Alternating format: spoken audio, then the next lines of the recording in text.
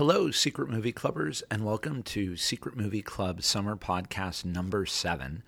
Today, we are going to do, as we've been doing for the last few weeks, a hybrid combo. The new material is going to be about my personal favorite movies of the 21st century, the ones that I feel are the masterworks, the masterpieces. And then we're also going to repost Secret Movie Club Podcast 96, which was reconsidering Speed Racer and the Wachowskis. If you're a movie lover and you devote your life to movies, there are these certain movies that over time you notice everyone talking about and being like, that was a really good movie, and it gets rediscovered. I really love this podcast, probably because I really love Speed Racer. This week, by the time you hear this, it'll be Thursday, September 7th, because I've noticed that I've been posting these on Thursdays, so I might as well include Thursdays. Tonight is a big one.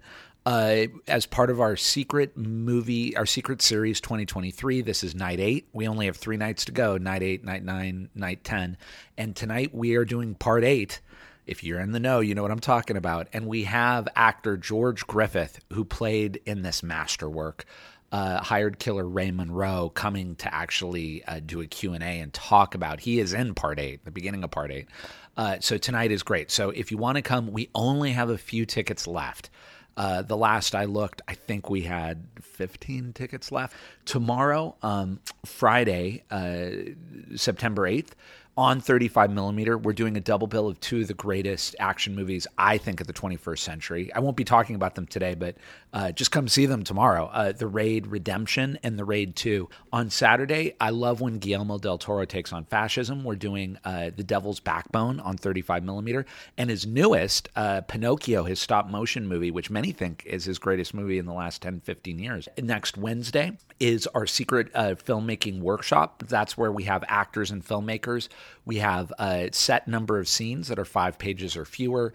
The writer-directors bring them in. We pair the actors with the filmmakers. The first half of the workshop, they prep them, and then the second half of the workshop, we put the scenes up and give feedback to the actors and the filmmakers. We are full up on the writer-director scenes. That filled up actually a week or 2 ago.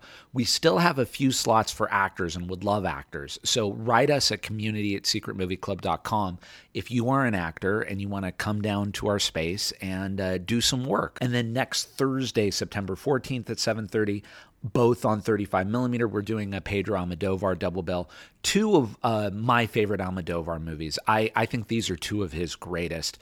Bad Education and Live Flesh. You can write us at email us basically at community@secretmovieclub.com. You can see our calendar and actually a lot of our blogs, our TV shows, our original productions at secretmovieclub.com. Just go on over there, our calendar. Also, the cheat code, which I've told everybody, is if you just want to know if you're in the Southern California area and you just want a nice little notification every time we launch a new movie event, go to Eventbrite and just follow us on Eventbrite Secret Movie Club. Also, we are always very grateful if you give us reviews. Reviews help us. So if you like what we do, we'd love a podcast review on Spotify or Apple Podcasts or wherever their podcast reviews. And if you come to our events, we'd love a Google review, a Yelp review. And if you've, listened to our podcast, come to our events, gone to our website, been a part of our community, and you think, hey, you guys need to do better. I have ideas on how this thing could be better, be what it should be. We want that too. And by all means, post that online, or you can write us at community@secretmovieclub.com. We read every single email. Okay, moving on. So today, I wanted to talk about my personal subjective list of what I think are the greatest movies of the 21st century so far, so the last 23 years. I think that there's, as with everything, there's a Venn dot diagram, to use a chemistry metaphor, there's a Venn dot diagram overlapping with what you would say are the objective great movies of the 21st century and your subjective list. And some of the movies that I think are objectively great and are on my subjective list, but I'm not going to talk about today, only because I think they just get talked about all the time. Wong Kar-wai's In the Mood for Love, David Lynch's Mulholland Drive, Spirited Away, Peter Jackson's Lord of the Rings, and George Miller's Mad Max Fury Road. I love those films, but we've covered a lot of them in other podcasts, and I feel like they've been talked about a lot. On that note, let's get into it. But I am, yeah, let's just get into it. So when you look at the movies of the last 23 years, let's start with Steven Spielberg's Catch Me If You Can. The reason that I nominate this one above others of Spielberg's that I love, and this one I really thought about. I actually, when I looked at my list, I was surprised that it was a Spielberg movie and not a Scorsese movie that made this list. I love, I think Wolf of Wall Street, Silence, The Irishman, and even The Departed, even though I think, The Departed's got some problems, but I think those are all great movies. And I think Scorsese is one of the greatest filmmakers who has ever lived.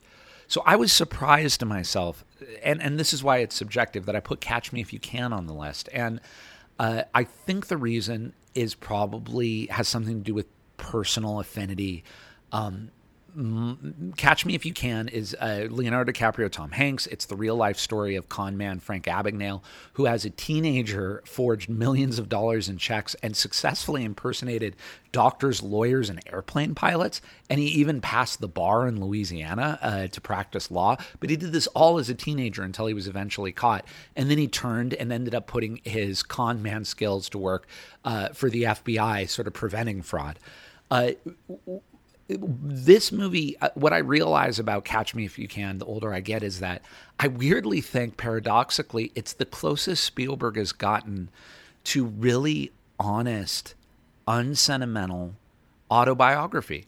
I am a big fan of 2022's The Fabelmans. We talked about it, which is real autobiography.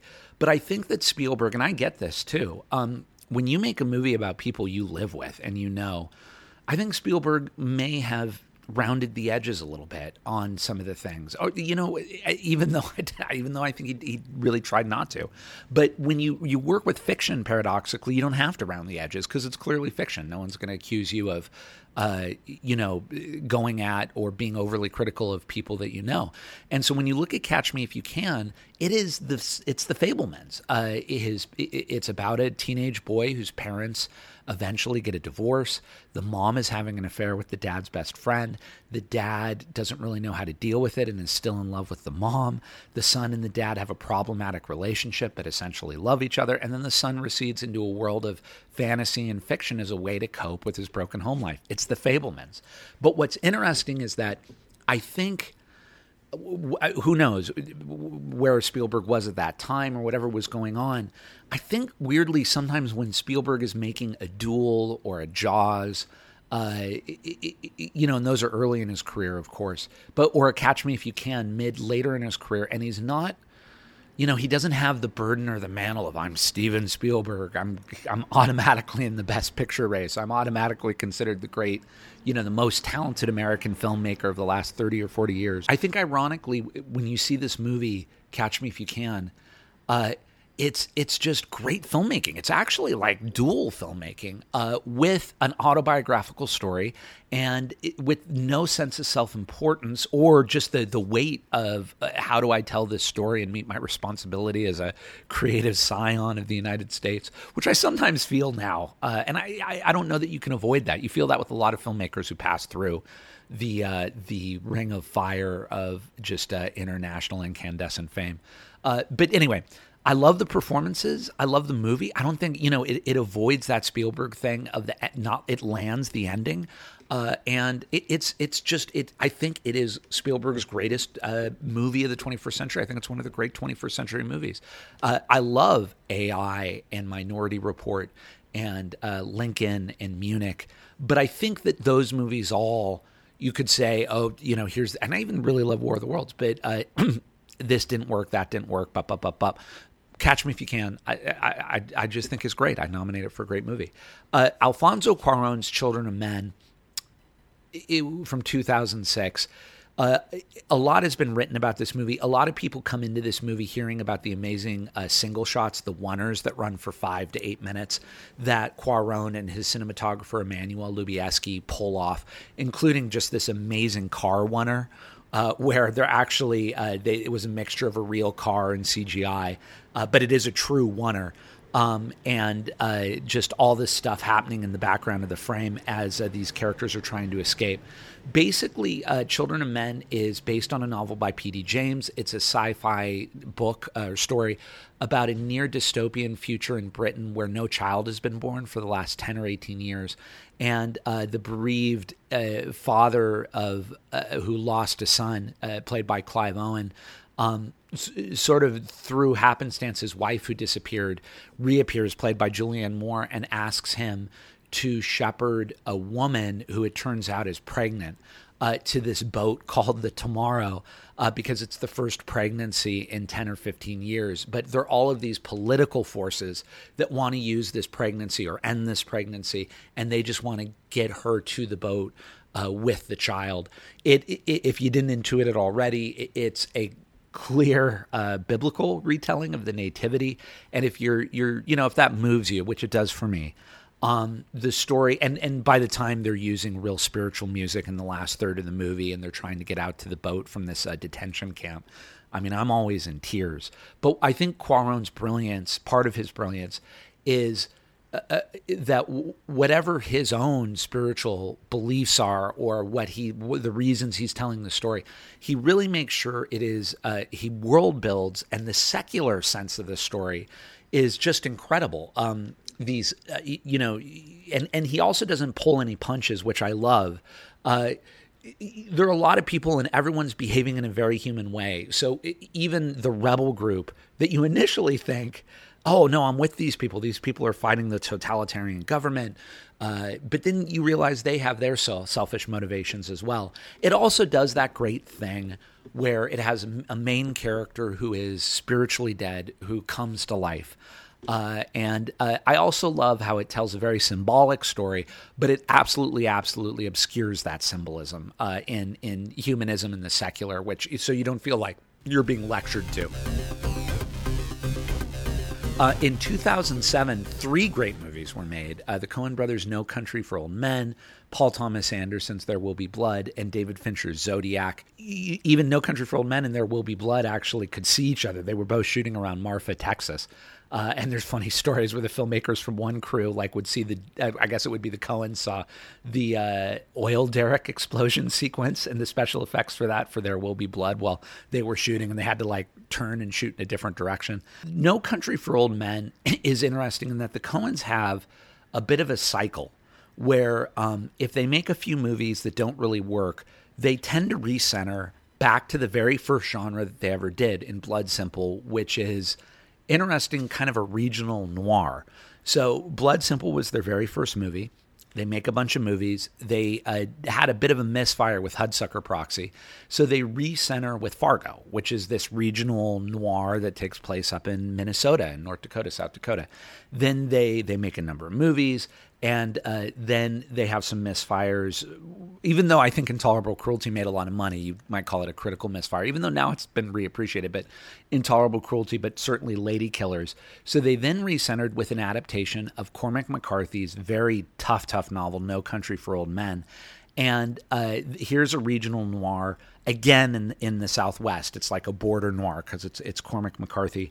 And what I find interesting specifically about this adaptation is that it is quite possible that the Coens, because they've done this, they did it with True Grit as well. Every now and then the Coens will do an adaptation of someone else's book, and they sort of make it for a price. The movie makes a lot of money, and then they're able to go off and make their Inside Llewyn Davis or A Serious Man, which were movies I wanted to talk about, but I ultimately feel like No Country may be the greatest, even though I think A Serious Man gives it a run for its money for sure. But what I love about No Country, and I'm sure it's in the McCarthy source material as well, in fact, I know it is, but I never know if Joel or Ethan, and I don't want to impute what I don't know, so I'm not going to do that, but there's this incredible philosophical underpinning to a lot of their movies. But like I was saying with Children of Men, they always just go, hey, you want a violent noir? Here you go, baby. But if you want, and I do love subtext, and I do love philosophy, you want that, it's there. Here's this subtext for you if you want it. And I do think that's the only way you can really do it in cinema, rather than foregrounding and lecturing people, specifically saying like, hey, I figured it out. what's fascinating upon rewatch is that the three main characters, Javier Bardem's Anton Chigurh, who is a hired killer who eventually becomes this kind of unstoppable supernatural force of nature, Tommy Lee Jones, police officer detective, who's essentially decent but can't believe what he's seeing, and Josh Brolin's very human. He basically takes money from this botched drug deal, and he's just smart enough to stay ahead of the people chasing him to get the money until he isn't. And so he sort of represents all of us who seem to stay ahead of fate and destiny and chance and disaster until we don't. What you realize upon watching the movies is that the three represent in some ways the cosmic forces, and none of the cosmic forces, well, one of them, but the one of them is undone. The other two are not, and when you watch it, the movie's very thorny. You don't quite know what it's saying, and I love that. There Will Be Blood. It's fascinating. I do think the more I watch The Master that The Master is also one of Paul Thomas Anderson's greatest movies, and in some ways even more mysterious and inscrutable, which for cinema makes it, I think, weirdly more enduring. But There Will Be Blood, I think you just have to say, this is the one that really is one of the great movies of the 21st century. Daniel Day-Lewis plays oil man Daniel Plainview, who basically strikes a devil's bargain with a local preacher played by Paul Dano, Eli Sunday, to get a bunch of people to okay the oil man to drill for oil. But he does it by sort of pretending clearly to be a part of their church. And then both men hate each other, but are in this sort of just snake eating itself relationship to get what they want cynically. And what's fascinating about the movie is that, in the greatest of movies, even when you have an anti-hero like Daniel Day-Lewis's Daniel Plainview, he starts out incredibly admirably. The movie starts with this 20-minute, I think, near wordless sequence where you see him initially, mining for oil or mining for something. And then he later partners and moves to oil. But you see his grit, his determination. You see what's going to make him, basically become a Gilded Age oil baron. But you see the good characteristics of that. And then the movie is like a tragedy, a Greek tragedy, in that everything that could redeem him, he slowly gives into the worst aspects of his nature. The thing about There Will Be Blood, along with that, is I think it's clear prescience in identifying something that in the hands of other filmmakers gets done way too simplistically, which is American politicians' exploitation of religion, and then American religion's exploitation of politics for mutual political agenda that in the end corrupts the soul of America. I will say about Zodiac that I think it's Fincher's greatest movie. I also think it's like his shaggiest dog of a movie. Almost every other Fincher movie you can see as even movies like Social Network, frankly. You're like, oh, it's got that Fincher tightness, that Fincher just zeroing in on the dynamic aspects of the cinematic story, and it's bringing the violence, it's bringing the action, it's bringing the visual eye candy, it's bringing the cinema. And Zodiac does that, but weirdly, Zodiac is a procedural. I heard that Fincher has said that All the President's Men is one of his favorite movies. It's a great movie. I love that movie. Alan J. Pakula movie about the Washington Post journalists Bob Woodward and Carl Bernstein who broke the Watergate story. And here you get this 3-hour movie about the police detectives, the journalists, the amateur sleuths, Robert Graysmith, who was a cartoonist, the opportunists like lawyer Melvin Belli, in the San Francisco area, who all try to solve the real-life Zodiac killings, which never really got solved.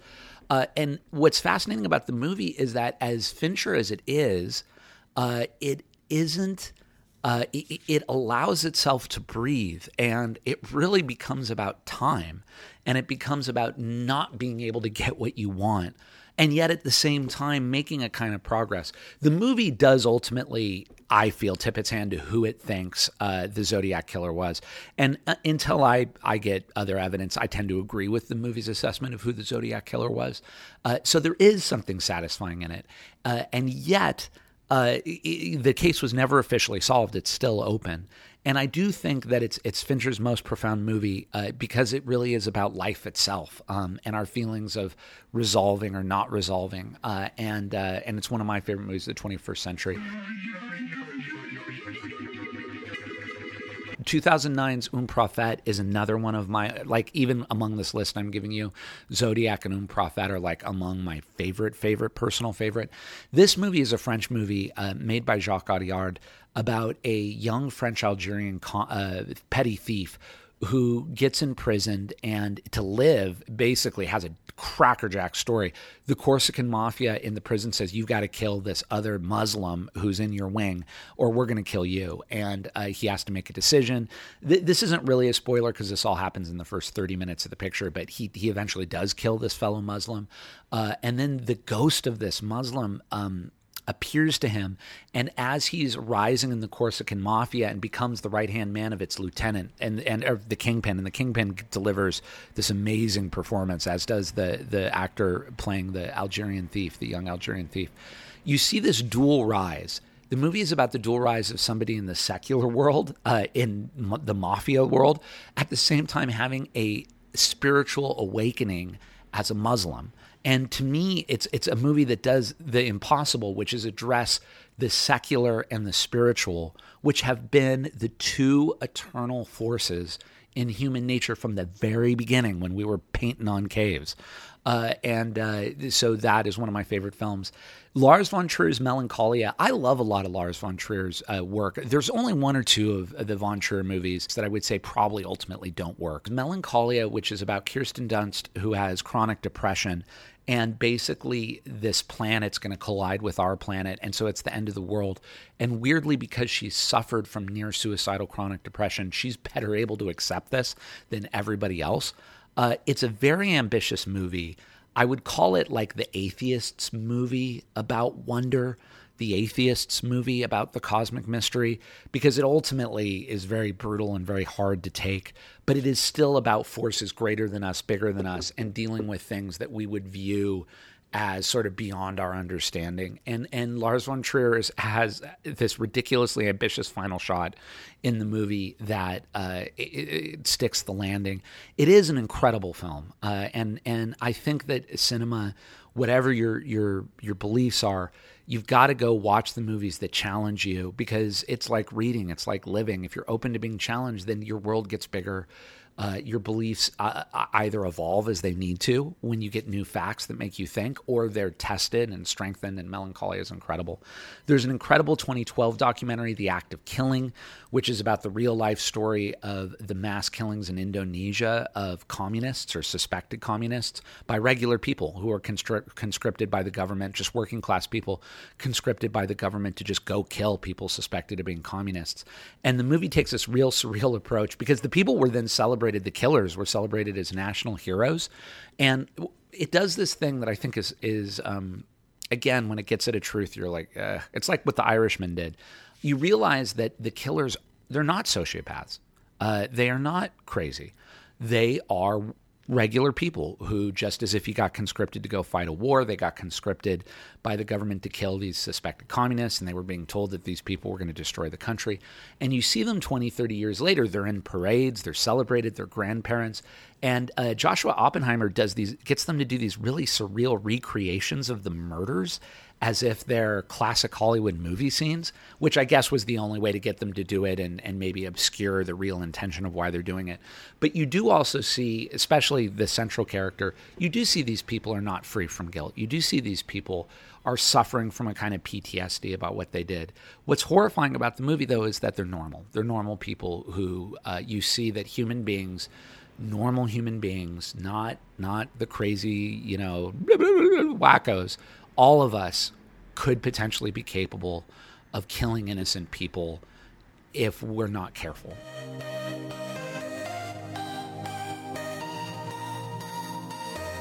There's an amazing Russian film I've talked about, Hard to Be a God.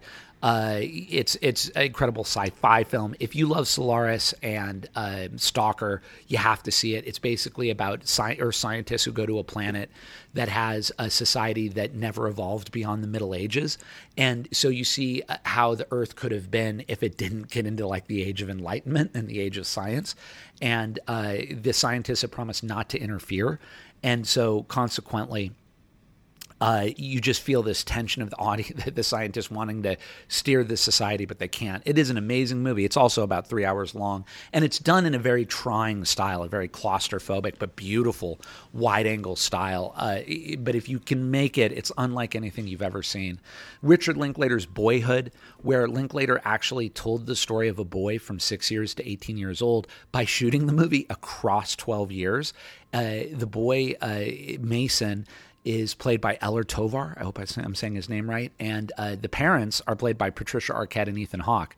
And you watch them all age from basically the year 1999 or 2000 to the year 2012. What a gamble when you think about it. But he pulled it off with Boyhood. So we have it. And what's fascinating is that in that Linklater laid-back style, he's really trying again to get at truth as Linklater understands it. So like a lot of us, 12 years pass and it's not like we invented a cure for cancer or we went and fought in World War II or we were stuck in a mine for 110 days. Like obviously, or someone tried to kill us, or obviously these things happen to a lot of people. But for a lot of us, our stories of 12 years or more, like, and I had a crush on this girl and I applied to this college and I got this job and I made this really horrible business mistake and I had to transfer to this career and I lost this parent and this parent married this kind of step parent I didn't get along with and my sibling and that's the kind of movie it is, and it's beautiful and transcendent and sublime and incredible, and it's 12 years. Twin Peaks: The Return, we'll talk about next week. Into the Spider-Verse, animated movie about Miles Morales, who lives in an alternate universe where Spider-Man dies, and he eventually teams up with all these alternate universe Spider-Mans to take on Kingpin in his universe, and he becomes Spider-Man in his universe. Miles Morales' parents are black and Puerto Rican, so Miles Morales is mixed race. And then he loves a female Spider-Man, voiced by Haley Stanfield. And then there's like a divorced schlubby Spider-Man. And then all these other Spider-Man. There's a Spider-Noir voiced by Nick Cage, and John Mulaney voices Spider-Ham. But what I loved about the movie... Oh, and his Uncle Aaron turns out to be a bad guy, and they go and do street art together. And but what I loved about the movie was that I think a lot of what Hollywood tries to do, and especially has tried to do in the last 10 years, which I applaud it for the effort, which is to be diverse, to more accurately represent what America is and can and should be, which is people from all over the world, of all races, all religions, all backgrounds, equally participating and buying into a society and trying to make it great. And the only way that that can work is if your entertainment reflects that society and that aspiration to that society. But a lot of times, excuse me, I feel that in a lot of the work that tries to do that, you feel people patting themselves on the back. Hollywood also has suffered from smugness and sort of self-congratulation, which is obnoxious, and which is why it turns people off. The very things I think that are applaudable, that are laudable about Hollywood, which is that it often is ahead of culture in terms of empathy. It also has one of the worst things, which I really criticize it for, which is this entitled sense of being great and not acknowledging that a lot of us in Hollywood or in the movie industry are just not as smart. You know, we didn't get a doctorate in rocket science. We are not doctors. We are not lawyers. That's not to say that doctors and lawyers are all smart or smarter than people in Hollywood, but there should be a humility, and there is in a lot of filmmakers in Hollywood, but there's also not. And maybe that's true of every industry. But the thing about Into the Spider-Verse that I love is that it is representative, it's diverse, it presents a vision of America where anyone and everyone absolutely can be president in a way. Everybody can be Spider-Man, as it should be, but it doesn't pat itself on the back. It's just a great movie. It is just a great movie. And by being a great movie with those elements, I think it is infinitely more successful than the other movies that foreground it and are applauding themselves for their agenda. Finally, last two movies, Lovers Rock, Steve McQueen's Lovers Rock. This was a movie that, like Twin Peaks: The Return, I think in Britain they did come out as movies through the BBC. I don't know, and please don't quote me on that. I should have researched that before I said it. But here they came out on Amazon as 5 different feature films. I love that Steve McQueen did this. Steve McQueen had one for 12 Years a Slave. He'd also done The Hunger Artist and Shame. And here he makes 5 movies about the Black experience in Britain across, I think, from the 50s to the current times. That timeline may be a little smaller than I just said, maybe 60s to the aughts. I have to look at each film. But each film deals with a different aspect of the Black experience. Lovers Rock, interestingly, kind of like Catch Me If You Can, we're sort of coming full circle, is the lightest of them. It's about a house party in 1980 in London's vibrant West Caribbean community. And it's a story we all know. Like, a lot of us lived it, although I'm embarrassed to say I did not because I was such a nerdy guy in high school. But it's a girl sneaks out of her house, her fairly conservative religious house, although it's not overly. It's just probably like a lot of houses that are Christian and trying to raise good kids, and here's her curfew, and we're going to church tomorrow. She sneaks out of her house on Saturday in her dress, goes to this house party, falls in love. You see all these different characters at the house party. A lot of the movie is just dedicated to this DJ playing amazing dub music from like reggae music and ska music, just dance sequences, people talking, flirting, peacocking, fighting. But ultimately, there's an amazing sequence where they put on this Rastafari song that really gets all the West Caribbean men. They suddenly, there's this show of independence and agency and masculinity, which also turns bad as represented by certain characters. And then the girl sneaks back into her house in her dress and then just gets up and goes to church. I think Lovers Rock, even though it does, I think it is, and I think Steve McQueen is to some extent, and rightfully so, a political filmmaker. In fact, it's sort of inarguable that he's a political filmmaker. I think the way he approaches it in Lovers Rock is transcendent. And finally, just from 2 years ago or a year and a half ago, Joachim Trier's The Worst Person in the World, this Norwegian movie about a Norwegian woman, Julie, in her early 20s, I think when we meet her, early to mid-20s. And the story is we follow her across really 2 serious boyfriends and several career changes until she ends up smack in adulthood in her 30s. And that's the story. And it, like Boyhood in a way, it's told, and it's all the things that happen to us, although there is one pretty serious thing that does happen to one of the characters, not Julie, but one of the characters she dates, that is very, very heavy. But I do think what happens there does eventually happen to all of us with somebody we love, and that's somebody who gets sick and is going to die and then does die. The movie, the thing I want to say is the reason I put it on this list, I do think the movie has a few issues. Joachim Trier, I believe, is like a white dude, and I think he's middle-aged, and sometimes the movie feels like a white middle-aged dude trying to understand his millennial or Generation Z girlfriend. And those parts, which I think, and maybe they couldn't help but sort of tip their hand to maybe being overly sympathetic to that point of view. Those parts, the movie stumbles a bit, in my opinion, but the performance by the main actor who plays Julie, and really the filmmaker's commitment to Julie, and the movie really is told from Julie's point of view, and giving Julie her full agency.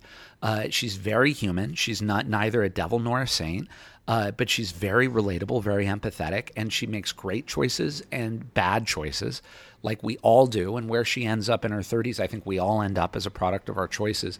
That is backed up with this incredible commitment to cinematic style. So rather than just sort of the floating roving camera, which I think you get sometimes with Slice of Life, this movie has this incredible sequence where she, in her mind freezes time, runs to another guy that she loves, and it's a very beautiful, surreal, old school movie sequence. So, and there's another sequence where she takes mushrooms and she trips, and then they do prosthetics, and she imagines herself in kind of a weird old baby body, and that's another instance of a movie sequence. So it's a movie with movie sequences, even though it's telling a very slice of life story. And by doing that, I think paradoxically, again, it gets closer to how we experience that. And I do think ultimately it does land the plane because where Julie ends up and her sort of thinking about where she is, what she's succeeded at, what she hasn't succeeded at, is it gets at a truth of life that other movies that try to do the same thing don't get at. And I think by leaning into cinema to make a cinema movie, it does that. And so I will end there. Thank you guys so much. I would love to hear what you think are the greatest movies of the 21st century. Just wrapping this up, the reason I wanted to go through this, that's my personal list. But all those movies inspire me to make movies, inspire me to believe that there are movies yet to be made, inspire me to believe that movies are still a vital part of the international pop culture dialogue. And as long as people can have faith and belief in the power of cinema and take the chance, and it's always jumping off a cliff. It's always jumping off a cliff. And then the worst thing is you jump off a cliff, and then as you're flying through the air to what could be your death, 1,000 feet below, 2,000 feet below, it's like there are horrible birds attacking you from all sides at the same time that you're trying to figure out a way to land. And distracting you from making the thing that you want to make. And you have to convince the birds. And I'm not saying, and there are also birds that are trying to help you. So it's like you're simultaneously fighting off the bad birds and convincing the birds that can help you fly to like gain flight, cross the chasm. This metaphor is not coming together. But nevertheless, people have to have a unbelievable amount of faith anytime they make a movie that it's of worth. And I'd love you to make your own list. I'd love to hear what your list is. Write us a community at secretmovieclub.com if you hear this podcast and say, hey, here's my list. And maybe we'll post it. Maybe we'll add it.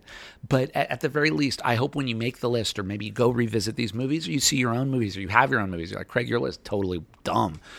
Totally disagree. Why didn't you name this, and this? Let's do that, and then let's go out and with faith, make those movies. All right, guys, thank you so much. Here is Secret Movie Club Podcast 96, Reconsidering Speed Racer and the Wachowskis. Next week, we'll be back, the next part of our Twin Peaks appreciation. We will talk about Twin Peaks The Return, parts 1 through 8. Part 8 being, I think, possibly one of the, not possibly, it is, one of the greatest, in my opinion, one of the greatest hours of television ever made.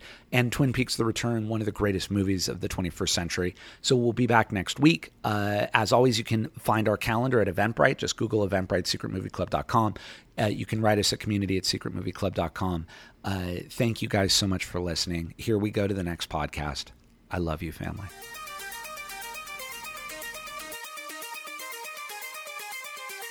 Where is Nice. it? Oh, here it is. Look at this little hot dog, man. You should hold up a sign that says I was stupid and the arrow's pointing at you, Edwin. Oh, hot dog, man. Okay. Your dad gave this to me, this photo of Yeah. you. Big old weenie. That's beautiful. Hey, Edwin, little was, son of that, a bitch. was that taken yesterday? It was taken of him watching Speed Racer. Oh, wow. Wow. It's your best photo, dude. Hello, Secret Movie Clubbers. Welcome to Secret Movie Club Podcast 96. As I was just telling the team, we are recording during the Ides of March. I'm just going to be humble and yet try to exert discretion and free will to navigate this. Today, we are talking about Speed Racer and the Wachowskis. We actually just showed Speed Racer as part of our Reconsideration Cinema. It's a movie that I love, but as you're going to hear from the team, not everybody loves it. And certainly when it came out, it was not a hit. And we have, for the first time, a special guest. She has been OG from the beginning. Would everybody give it up for Ann Mortensen-Agnew? Thank you guys very much for having me on. I'm very excited and flattered to be here. Ann is a TV and movie writer and loves anime. She's also an avid film aficionado, and we've been hanging with her, and she's been a friend for, when was the first time you came to Secret Movie Club? It was Enter the Dragon in September 2018. Oh, sweet. So there, I mean, Yes. look, 4 years. God, oh my gosh, it is going to be 4 years. I'm an animation writer, animation and comics with tabletop and video games from here and there. But yeah, I've been an anime fan my whole life. And actually, in retrospect, one of the first anime I ever saw was Speed Racer on Cartoon Network when I was a little kid. And Ann, you're awesome. Yeah. Oh, thank you very much. You guys are awesome too. And it's good to have a female voice on the show. So thank you for being here. Thank you. And who else is with us? Hello, it's Daniel. Hey, it's me, Carnoid Cruz, the people's champion. For America. Just another day in the teenage wasteland of life. Edwin, you're in your 20s. Just go off, man. Edwin has his trademark Coca-Cola in his hands. And when I invited him to my daughter's 3rd birthday, his only question was there going to be Coke? And I told him that was a totally inappropriate question for a children's birthday. So there's no Coke involved. I still don't think you understand my joke. Yeah, I get the joke. So do I have to go to the store and buy it? Oh, I'll do it. No, you don't understand the joke. You still think I'm talking about Coca-Cola, but that's okay. It's wonderful to have everybody here. By the time that you hear this, we are going to be doing a rock opera musical double, both on 35, The Who's Tommy and Pink Floyd's The Wall at the Secret Movie Club Theater. Saturday, we are going to be showing a double of Prince. Purple Rain is one of my favorite pop songs of all time. I used to torture everyone on my birthday by singing it. I love singing, but I can't really sing. And I certainly can't really sing Purple Rain. But I love that song. We're going to do Purple Rain on 35 millimeter, and then Prince's concert film, like criminally underseen and often considered one of the greatest concert films of all time, Sign of the Times. And then next Tuesday, March 22nd, is our Take a Chance Cinema on David Lowery's A Ghost Story. I hope you guys will come see this movie. It was just made a few years ago. A friend recommended it to me, and I always love when someone recommends something. In fact, Anne has recommended an Estonian science fiction film that I'm determined to see and maybe show.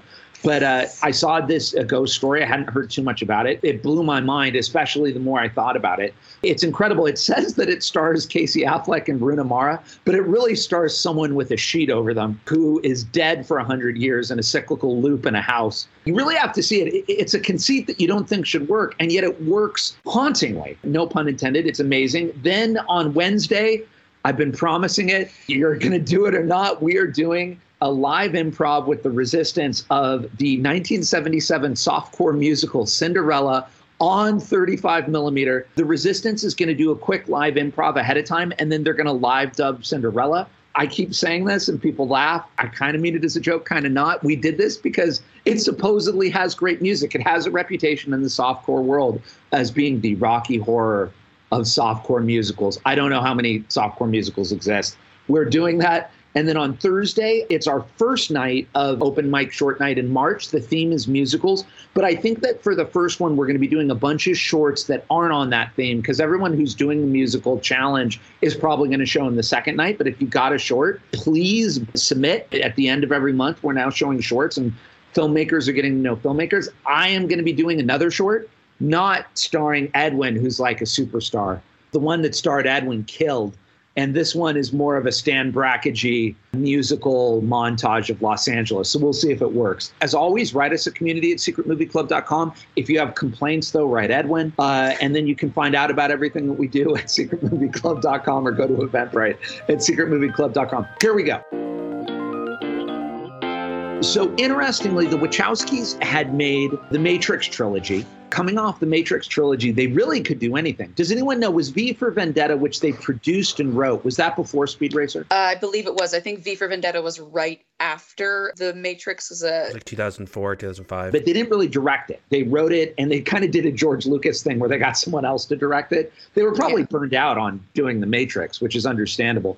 But then they came back to directing with Speed Racer, which was a live adaptation of the 1960s anime Speed Racer cartoon, which, as Anne said, plays on Cartoon Network, and many people discovered. I remember it played like Saturday mornings when I was a kid. It had to have been one of the first animes I saw, too. Yeah, it was one of the first ones that I ever saw. I didn't even know what anime was. Yeah. I just thought it was a cartoon. Yeah, I don't think I ever registered it as an anime. It was just a cartoon that was on a bunch. And Speed Racer was definitely meant for kids. It dealt with our lead Speed Racer and his family and a bunch of races that he had, and a monkey, Chim Chim, and a bunch of great stuff and a lot of fun and a lot of evil, dastardly villains.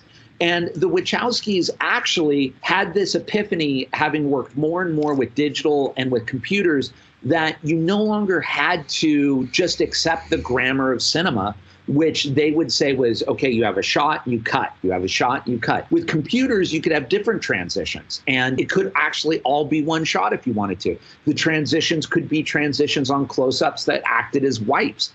And so they used Speed Racer to try to, in a way, do a new kind of filmic grammar. It starred Emile Hirsch, John Goodman, Susan Sarandon, Christina Ricci. Roger Allen, I think, is Royalton. Matthew Fox. It was a live action adaptation, but it tried to retain the heart of the anime. Basically, the storyline is that Speed, his brother, dies or mysteriously disappears. No one really knows. Speed follows in his brother's footsteps and becomes a racer. And he's so good that Royalton, who heads up this conglomerate, wants him to race, but Speed struggles with, does he want to be with the corporation or not? And when he decides not, Royalton turns on him and turns on the family, and the family has to figure out a way to still do what they love in a world where corporations seem to crush everything. I loved it. I loved it so much. When it came out in 2008, I want to say it was, I was in high school and I was too cool for this Speed Racer movie. Like, the Matrix sequels weren't good. And like, I was a woman of taste at age 16 and like, this was for kids. So like, whatever, I'm not going to go see Speed Could Racer. that be the title of the first part of your memoirs, A Woman of Taste?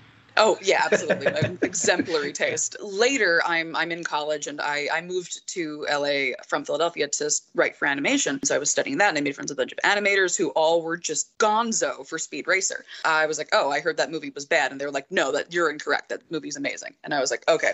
And then later, as I learned that actually I enjoy everything. I especially enjoy weird things. And one of the things I loved about the Wachowskis, which, you know, we see in this movie, is they are always doing something new and different and strange, which makes them one of my favorite directors.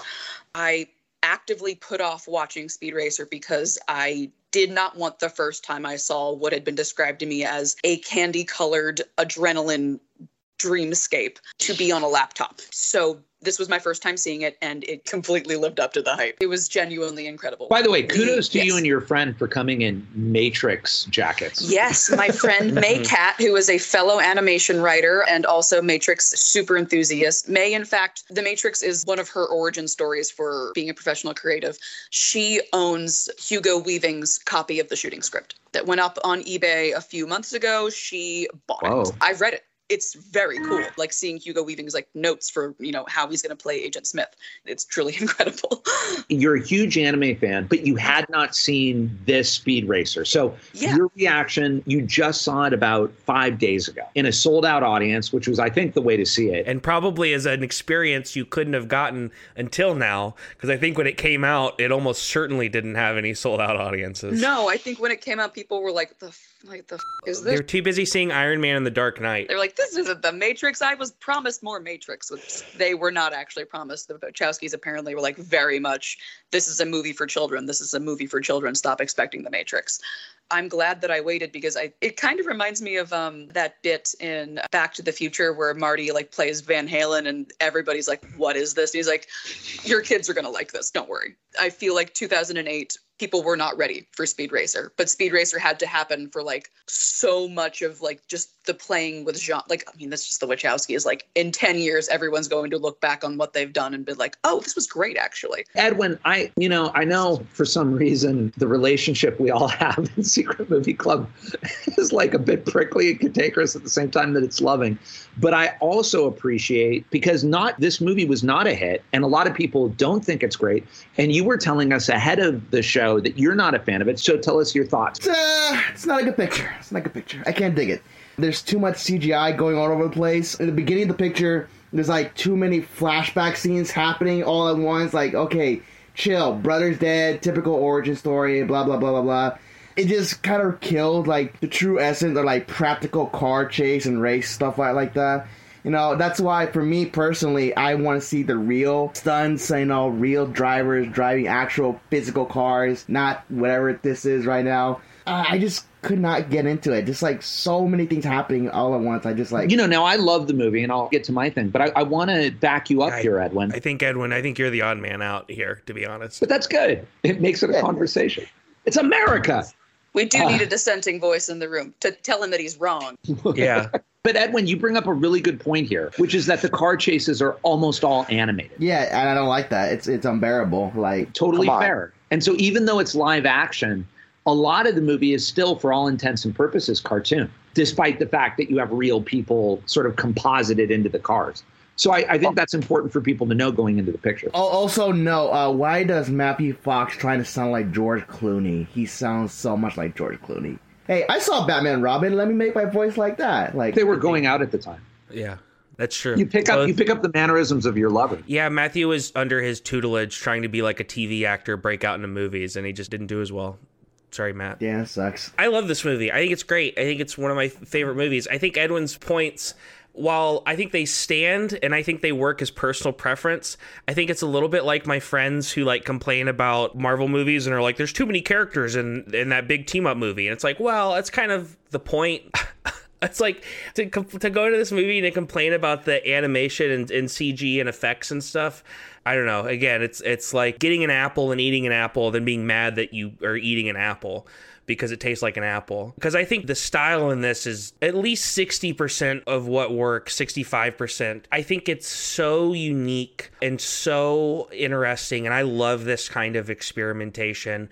It's interesting that it did come out in 2008 because I think there is this kind of dichotomy that people will bring up with Iron Man and Dark Knight coming out that same year.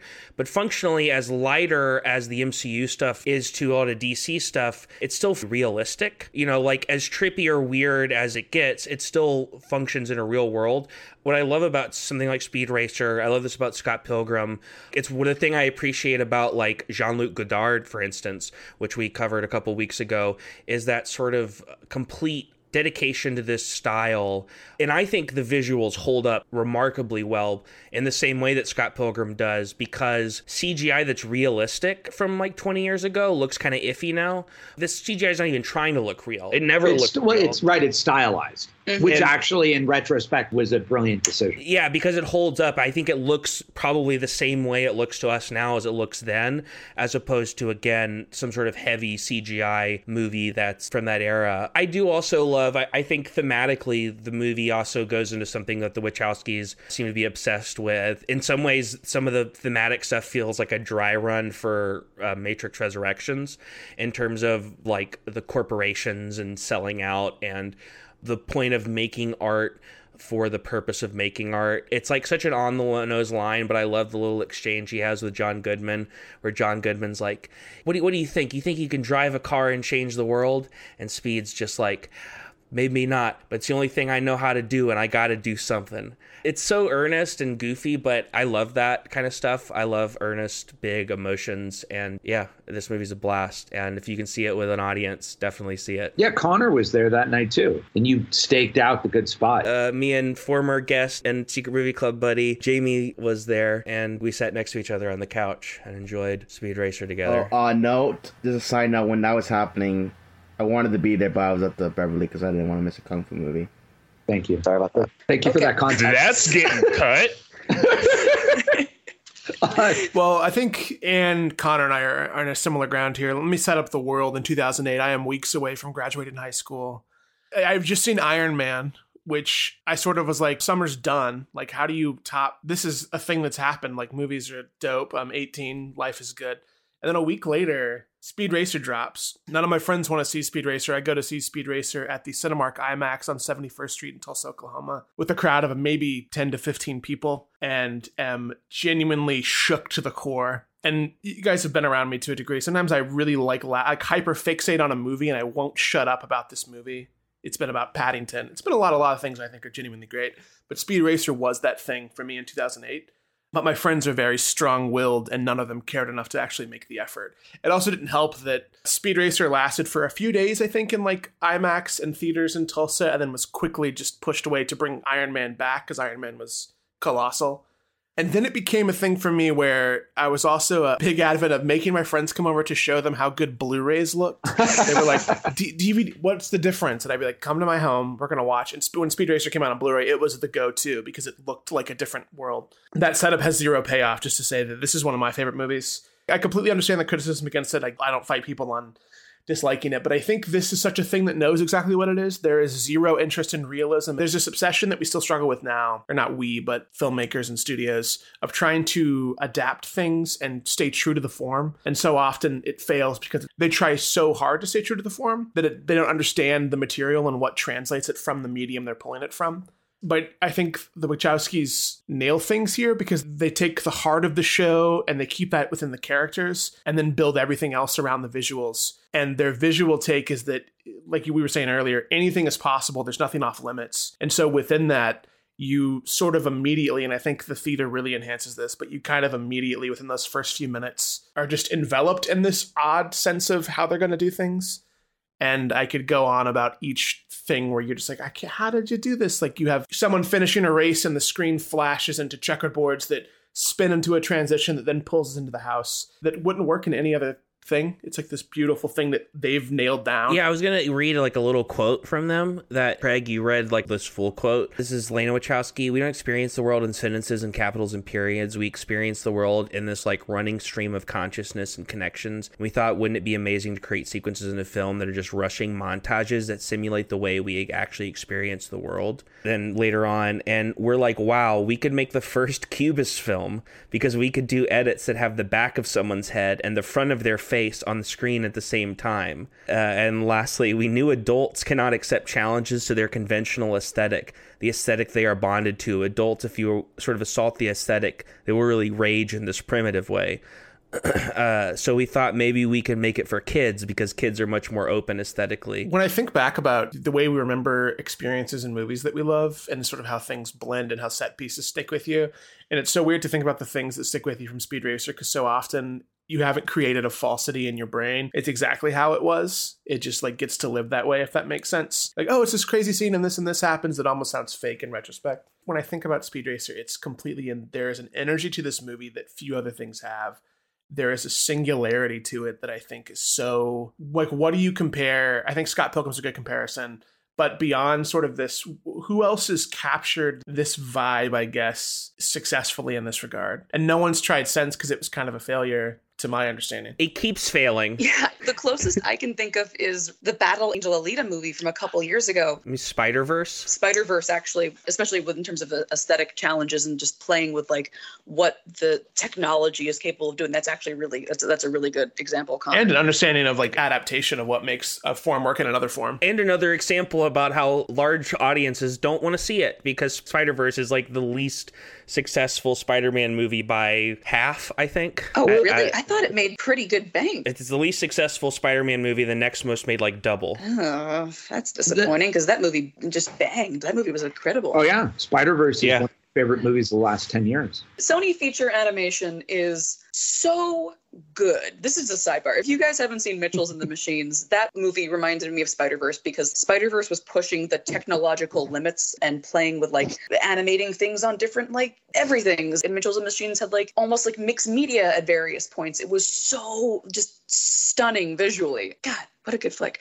But yeah, that's the sort of thing that Speed Racer was doing, just like playing with what is visually and technologically possible. Yeah, that was one of my favorite parts of Mitchells versus the Machines. I saw Mitchells versus the Machines because of how much I love Spider-Verse. Yeah. And one of my favorite parts was how they incorporated what it's like to doodle in your notebook. All the different visual ways of being like a high school filmmaker, doodling in your notebook, and then the story itself. And so I want to just back you up on shouting out Sony Animation for doing great creative stuff. So I admire the Wachowskis, and I was talking to Connor about I still want to see Cloud Atlas because that's a book I read that I loved, and I'm sure they retained and found a cinematic way of doing the book within the book within the book within the book and then going back again, which was like when you read it a lot of fun. But I haven't seen that one yet, and I may see that one and be like, no, that's my favorite Wachowskis. So I reserve that right. But having seen the first 3 Matrix movies and Speed Racer is actually by and far my favorite. And I think that Speed Racer is one of the great movies of the 21st century.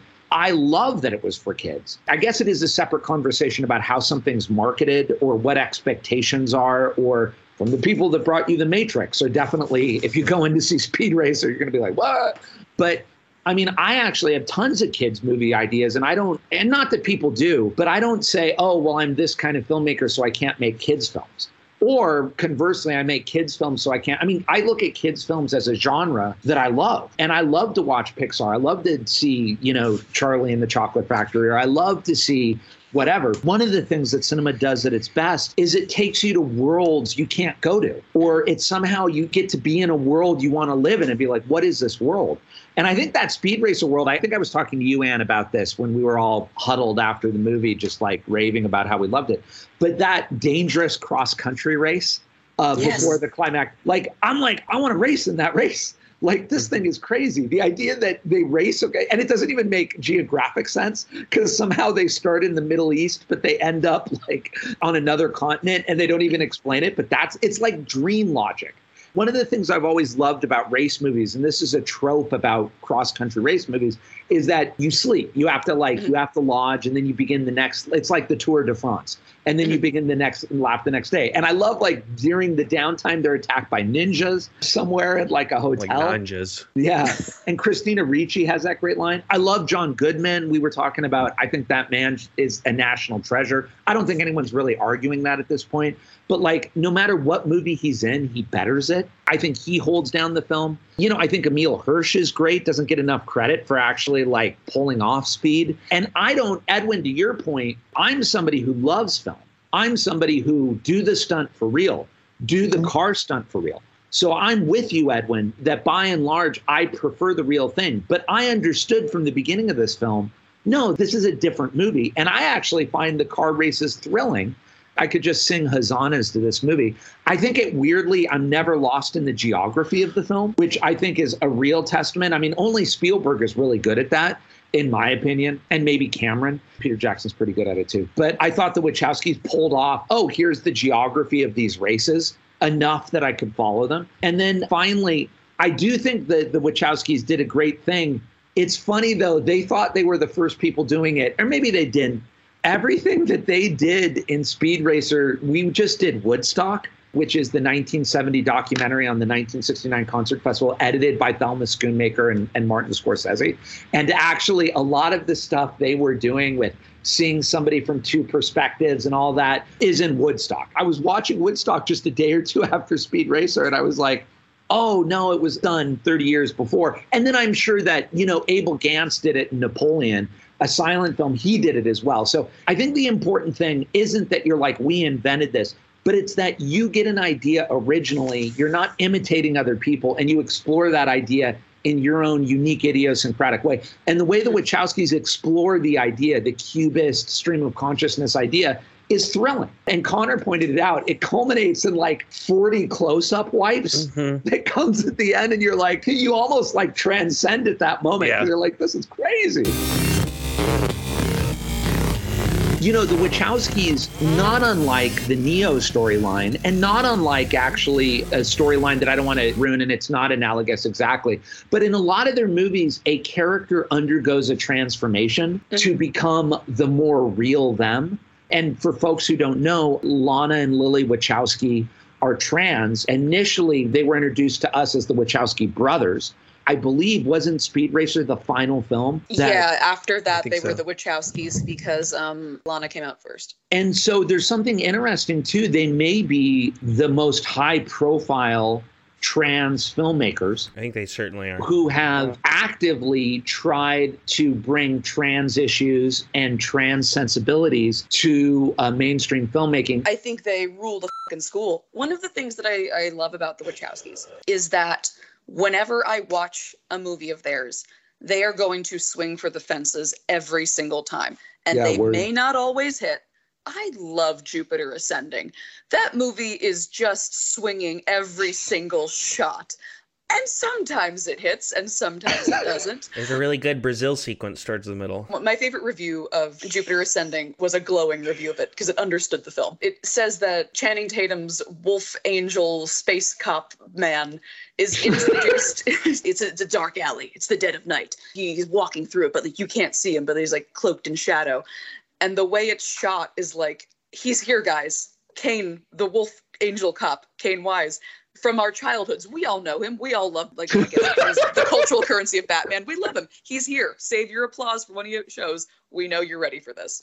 You've been waiting for 20 years. I love Jupiter Ascending. They brought up, and I think during Jupiter Ascending, it was that aesthetics for films, especially space films, kind of always look the same. You see one spaceship, especially amongst people who aren't dedicated to crafting an aesthetic, you kind of see them all, which is, I think, not an unfair criticism. And one of the things I love about Jupiter Ascending was they were no, we're going to commit to 15 aesthetics and we're going to go all the way with all of them. That's the same thing with Speed Racer. They are 100,000% committing to this is a gonzo candy colored racing heroin rush for 2 hours. Get on board. With The Matrix, one of the things I love about The Matrix, which I think I realized last time I saw it in theaters with Connor, with you, was pretend it's 1999 and you have never seen The Matrix before. You're just told you should go see this movie. The first act of that film, you don't know what the fuck is going on. It's a weird techno sci-fi thriller with like a lady in leather who appears and then sometimes doesn't, and like strange phone calls, and like until when Neo wakes up in the pod and you see like the row of the towers of people, that is a moment where you in the theater scream, what the fuck am I watching? What is this? And then you get a new equilibrium. And then they change the equilibrium and they change the equilibrium. I mean, that's also Speed Racer. One of the things I loved about it was like every time you reached a level where you were like on the same like equilibrium as the movie, they would zag on you and do something completely different that would just make you have to race to catch up with them, much like the movie.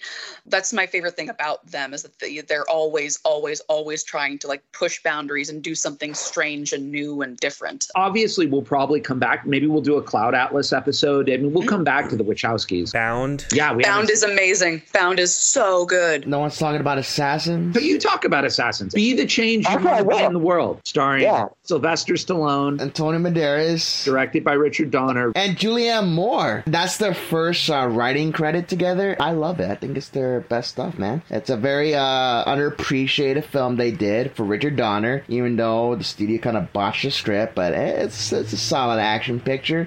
You know, with Stallone and Banderas. Is a nice little film. I urge people to watch it because it's a pretty good action movie from the 90s. And then they did Bound and Matrix. And then the rest is history. You sold that really well. Pretty good, people, you know. I heard the new Matrix was not that great, but I'm a big fan of Revolution. Revolution is really, I think that's my favorite Matrix movie. The third one? Really? Yeah, I like the third one a lot. Dude, the final fight sequence with Keanu and Mr. Anderson, dude, that was awesome. That part's cool. If you like cartoon CGI, you should check out Speed Racer. They did that movie too. Yeah, it's pretty good. Yeah. And the three people here who have seen Matrix Resurrections all really liked it. It's really good. Loved Matrix Resurrections. They literally dropped the mic on Warner Brothers by name in it and won my heart. It's Lana Wachowski's new nightmare. Yeah, watching some of it, I was like, how did you can just say that? There's like a part, they name drop. Someone says, Warner Brothers wants a new sequel, and we know how that goes. If you don't get involved, then we're going to do it without you. And he's like, okay. I'm like, oh my God, you can say that? Jonathan Groff was like, well, you know, our parent company, Time Warner, wants a new Matrix.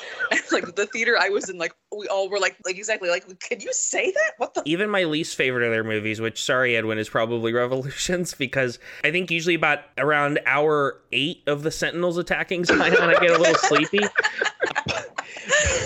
I just like that they always seem to be trying to do something weird, something a little different, which has mostly led to their movies not doing well, to be fair.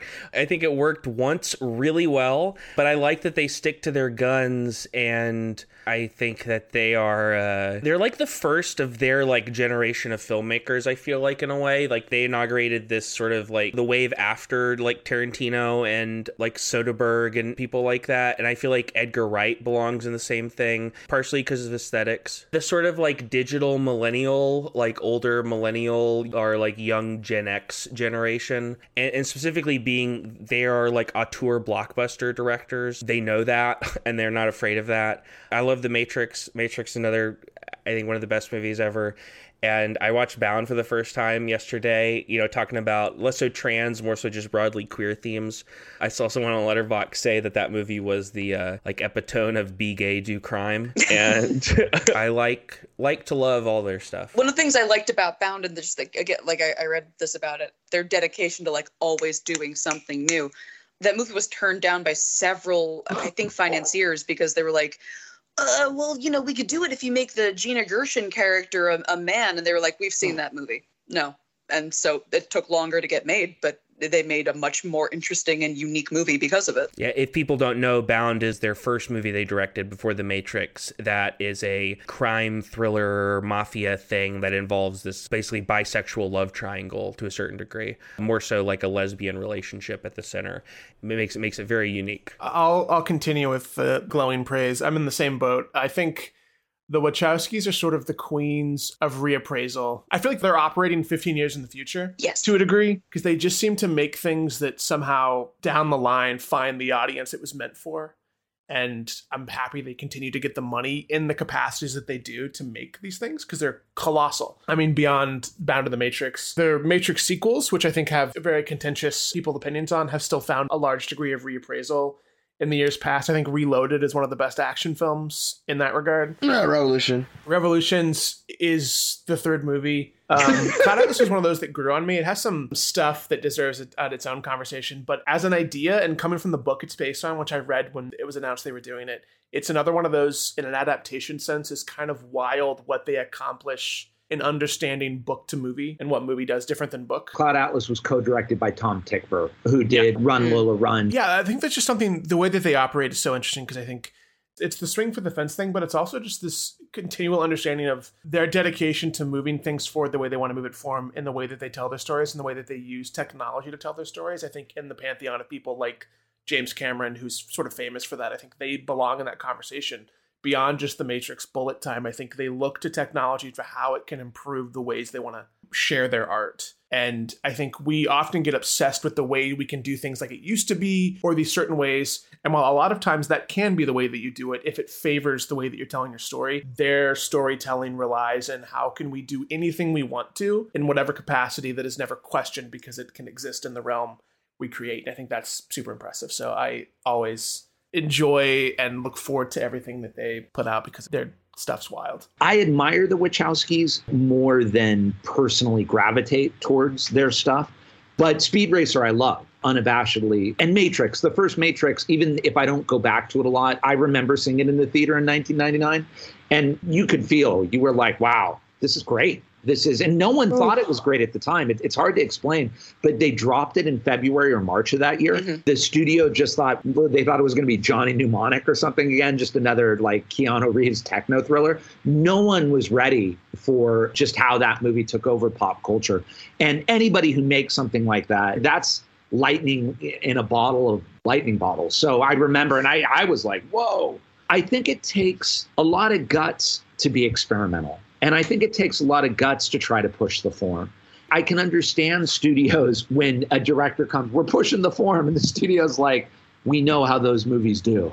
We don't need you to push the form. We need you to make $150 million for us so we can employ the 5,000 people that work at the studio. And when a filmmaker comes there, you know, they have to know that kind of pushback that they're going to get. And yet, as you're saying, it's almost a thankless task to be an innovator, because what happens is that you innovate, everybody is like, what was that? And it's only 15 years later or 20 years later when everybody has taken from you. And they were like, oh, no, you kind of set up cinema for the next 20 years. And you're like, okay, thanks, guys. It was really brutal to go through that. And I have to tip my hat to Lana and Lily, because that's not an easy thing to do, to take that chance and then take that blowback and only be appreciated 10 years later. But that's the long game. And when you can play the long game like that, you know, we will be talking about these movies, and now these movies everybody loves. Just hats off. Still no Speed Racer 4K? How come, Warner Brothers? Yeah, I'd like to, I think through Secret Movie Club, we should start the petition. I think this group here should be responsible for getting the presentation we deserve. Yeah, you cut my name out of that. You know, I'm cool. Yeah, I was going to leave your name. Pop culture and final thoughts, Anne. I would love to shout out one of my favorite bands right now, Ghost, for putting on a hell of a show in Anaheim a couple weeks ago. They were incredible. I love heavy metal. I'm seeing Judas Priest, my other favorite band, tonight, so that's fun. And I've been reading a lot of Poirot books for some delightful little mysteries while at work. I saw Phantom 2 last night. Pretty badass. Prefer over the first one. Took a trip to Burbank to Hollywood Books and Poster. Probably now the second greatest place in Burbank. It was awesome. I got a lot of stuff. I just shouted them out. I decided to save this one for Anne's here because she's a comic book person also. I just caught up on DC's Human Target series, which has been really fun. Written by Tom King. It's got a great throwback art style, which always gets me to go to it. I don't really like realism or cutesy as much, especially realism in art. And DC Black Label put out a lot of interesting, more adult-oriented stuff. The last issue especially was really cool. It all took place while the character was handing Martian Manhunter, who's a psychic, a salt shaker, and Martian Manhunter's trying to infiltrate his mind, and he knows some weird psychic tricks, and so the whole issue is this kaleidoscope of their thoughts intertwining and reading each other. Issue 6 coming out soon. You can check me out at twitch.tv/Connor Cruz and watch me play D&D Tuesdays, 7 Pacific time at twitch.tv/nerdholla. I'm still on a high from the Batman. Beyond that, I caught up with Succession season 3, which is just a masterful piece of a show. I'm not a big TV person, so when TV hooks me, I'm always very invested. And then I'm finishing up a book called Dark Matter by Blake Crouch. That's this great science fiction book that's really wild, and I'm going to dive into his next one, which I think is called Recursion next. Just vibing. Nice. We just showed last week, I talked about it earlier, an amazing week. You know, Speed Racer, then we did Woodstock on 35mm, the 1970 documentary, which I highly recommend everybody see who's a filmmaker. And then we did Prince Ahmed, the first extant animated movie with a live gamelan band. And watching Woodstock, the story that we all were blown away by was they had 10 hours they wanted to cram in, and the studio was like, no, you can't make a 10-hour movie. So Martin Scorsese had the idea, okay, we'll make a 3-hour movie, but we'll do 3 panels the whole time. And that way it'll be a 10-hour movie in 3 hours. And what they came up with and created was so inspiring. From everything I've heard, that shoot was just really rough on everybody. And then Prince Ahmed, it took her 3 years to do this in the 1920s. And we all watched it on film, and it's just this amazing animated film from the 1920s. And it just hit me again and again that if you really want to do good work, you have to be willing to really work hard and do some blood, sweat, and tears. And when that happens, you feel it. You feel it, and you have a feeling of like, oh, this is what cinema was. This is what cinema can be. I'm not saying that you have to be a martyr, you have to suffer, but I think you have to be willing to work really, really, really, really, really hard to create something good. So that's all we have time for this week, folks. Can we give it up for Anne? Everybody. Thank you guys so much for having me on. I'm so happy to be here. And it was wonderful. First, not the last time. Thank you very, very much. Next week's episode is Secret Movie Club Podcast 97. It's our 2-year anniversary. We're going to be talking about movies that we love that everybody is not such a fan of. So movies we love that a lot of other people hate. Stay tuned for that. As always, this episode was edited by our Chief Creative Content Officer, Connor Lloyd Cruz. You can write us at community@secretmovieclub.com. Find out about everything we're doing at secretmovieclub.com. I got to wrap this up. So guys, have a great week. I will talk to you all soon. Thank you everybody for being on the show. Bye-bye. Bye. Family.